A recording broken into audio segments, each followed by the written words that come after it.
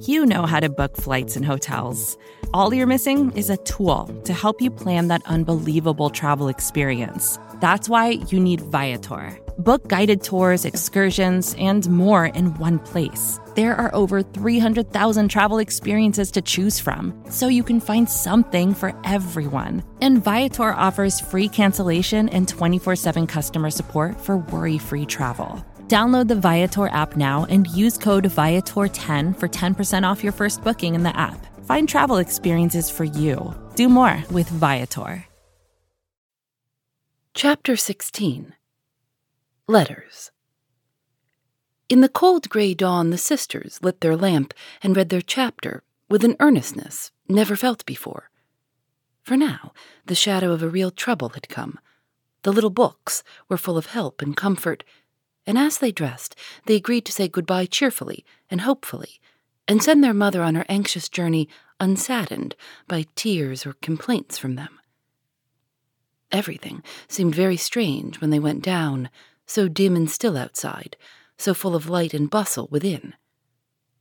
Breakfast at that early hour seemed odd, and even Hannah's familiar face looked unnatural as she flew about her kitchen with her nightcap on. The big trunk stood ready in the hall, Mother's cloak and bonnet lay on the sofa, and Mother herself sat trying to eat, but looking so pale and worn with sleeplessness and anxiety that the girls found it very hard to keep their resolution. Meg's eyes kept filling in spite of herself. Jo was obliged to hide her face in the kitchen roller more than once, and the little girls wore a grave, troubled expression, as if sorrow was a new experience to them. Nobody talked much, but as the time drew very near and they sat waiting for the carriage, Mrs. March said to the girls, who were all busied about her, one folding her shawl, another smoothing out the strings of her bonnet, a third putting on her overshoes, and a fourth fastening up her traveling bag, "Children, I leave you to Hannah's care and Mr. Lawrence's protection. Hannah is faithfulness itself, and our good neighbor will guard you as if you were his own. I have no fears for you, yet I am anxious that you should take this trouble rightly. Don't grieve and fret when I am gone, or think that you can be idle and comfort yourselves by being idle and trying to forget. Go on with your work as usual, for work is a blessed solace. Hope and keep busy, and whatever happens, remember that you never can be fatherless." "Yes, Mother." "Meg, dear, be prudent, watch over your sisters, consult Hannah, and in any perplexity, go to Mr. Lawrence. Be patient, Jo. Don't get despondent or do rash things. Write to me often, and be my brave girl, ready to help and cheer all. Beth, comfort yourself with your music, and be faithful to the little home duties. And you, Amy, help all you can, be obedient, and keep Happy safe at home."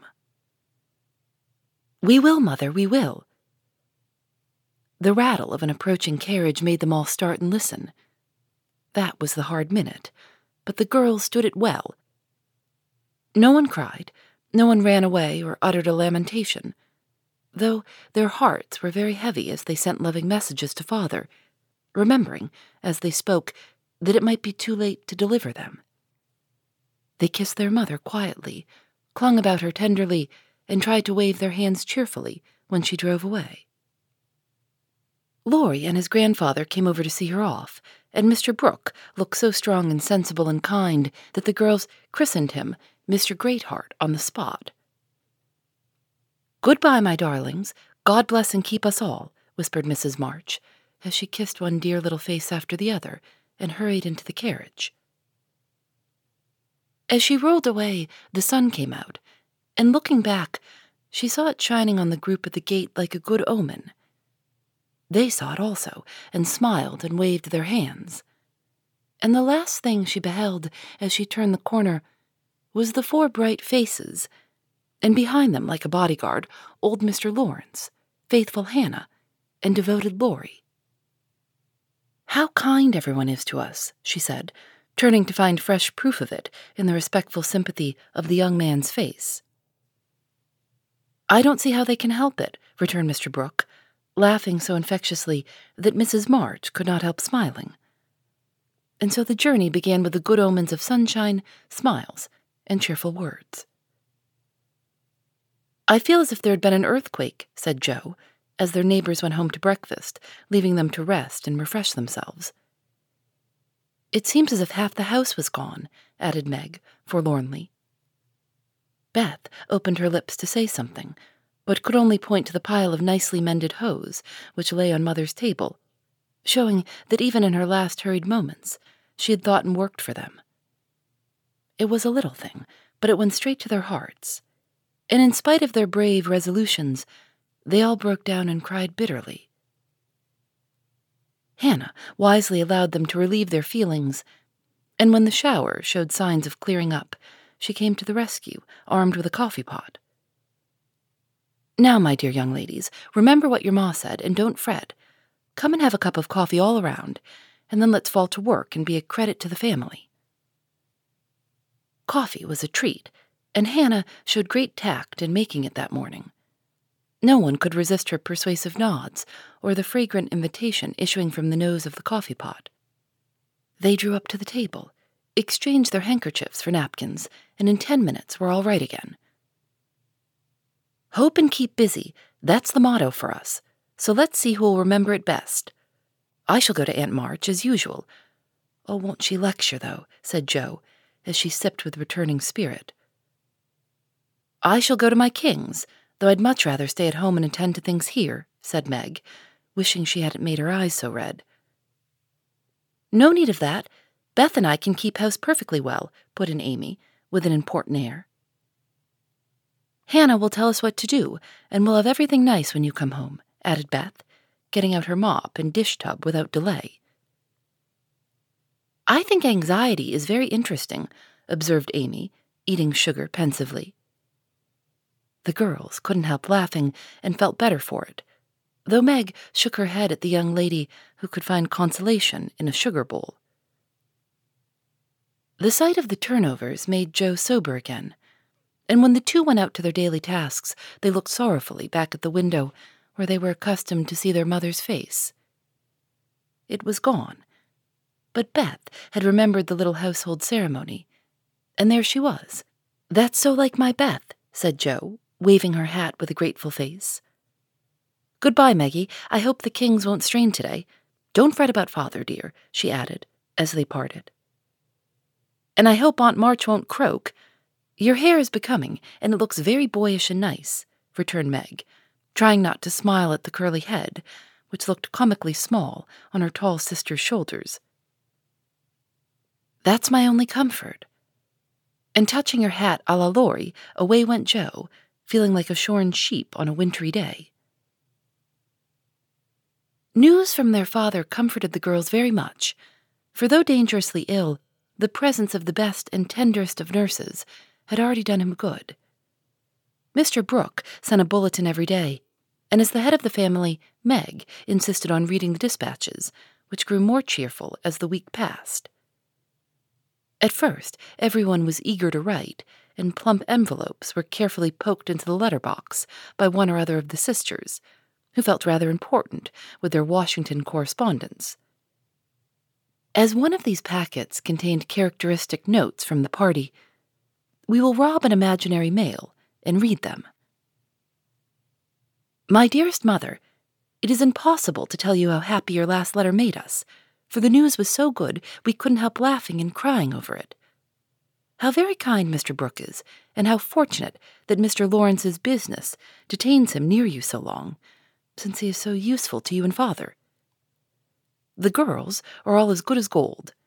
Jo helps me with the sewing and insists on doing all sorts of hard jobs. I should be afraid she might overdo if I didn't know her moral fit wouldn't last long. Beth is as regular about her tasks as a clock, and never forgets what you told her.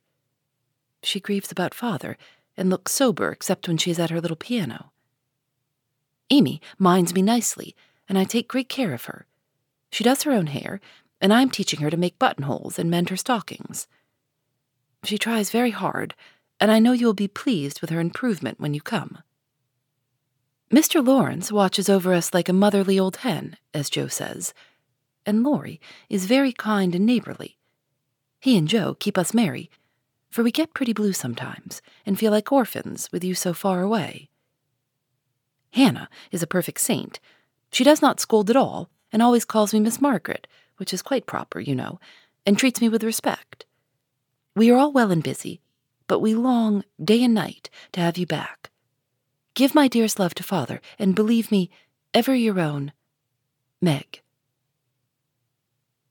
This note, prettily written on scented paper, was a big contrast to the next, which was scribbled on a big sheet of thin foreign paper, ornamented with blots and all manner of flourishes and curly-tailed letters.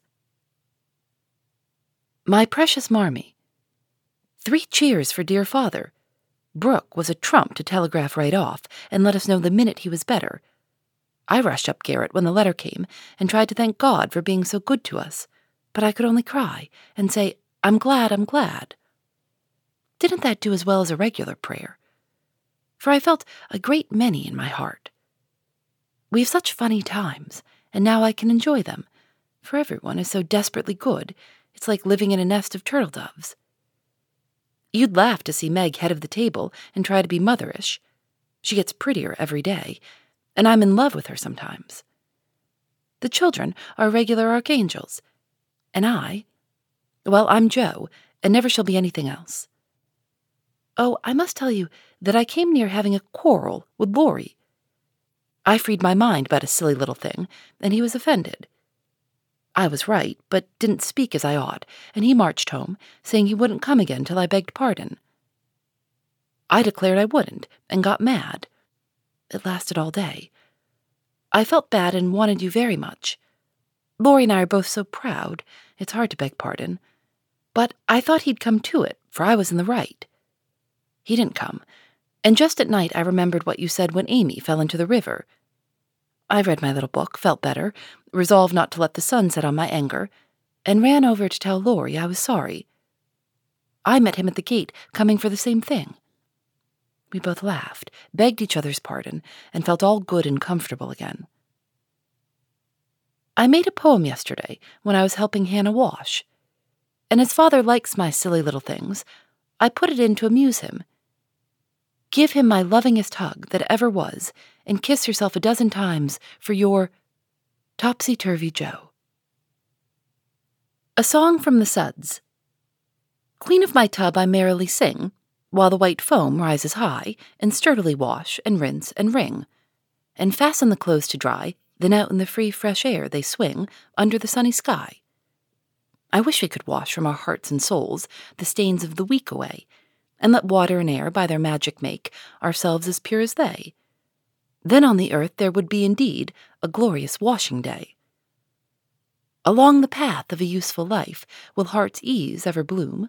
The busy mind has no time to think of sorrow or care or gloom, and anxious thoughts may be swept away as we bravely yield a broom.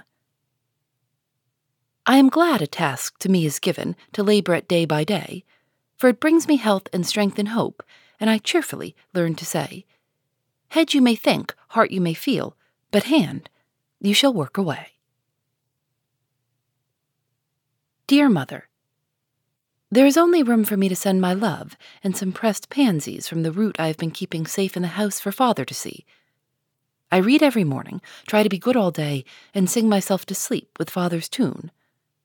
I can't sing Land of the Leal now. It makes me cry. Everyone is very kind, and we are as happy as we can be without you. Amy wants the rest of the page, so I must stop. I didn't forget to cover the holders, and I wind the clock and air the rooms every day. Kiss dear Father on the cheek he calls mine. Oh, do come home soon to your loving little Beth. Ma chérie Mama. We are all well. I do my lessons always and never corroborate the girls. Begg says I mean to contradict, so I put in both words, and you can take the properest. Meg is a great comfort to me, and lets me have jelly every night at tea. It's so good for me, Joe says, because it keeps me sweet-tempered.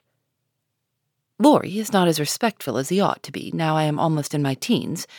He calls me Chick and hurts my feelings by talking French to me, very fast, when I say merci or bonjour, as Hattie King does. The sleeves of my blue dress were all worn out, and Meg put in new ones, but the full front came wrong, and they are more blue than the dress. I felt bad but did not fret. I bear my troubles well. But I do wish Hannah would put more starch in my aprons and have buckwheats every day. Can't she? Didn't I make that interrogation point nice?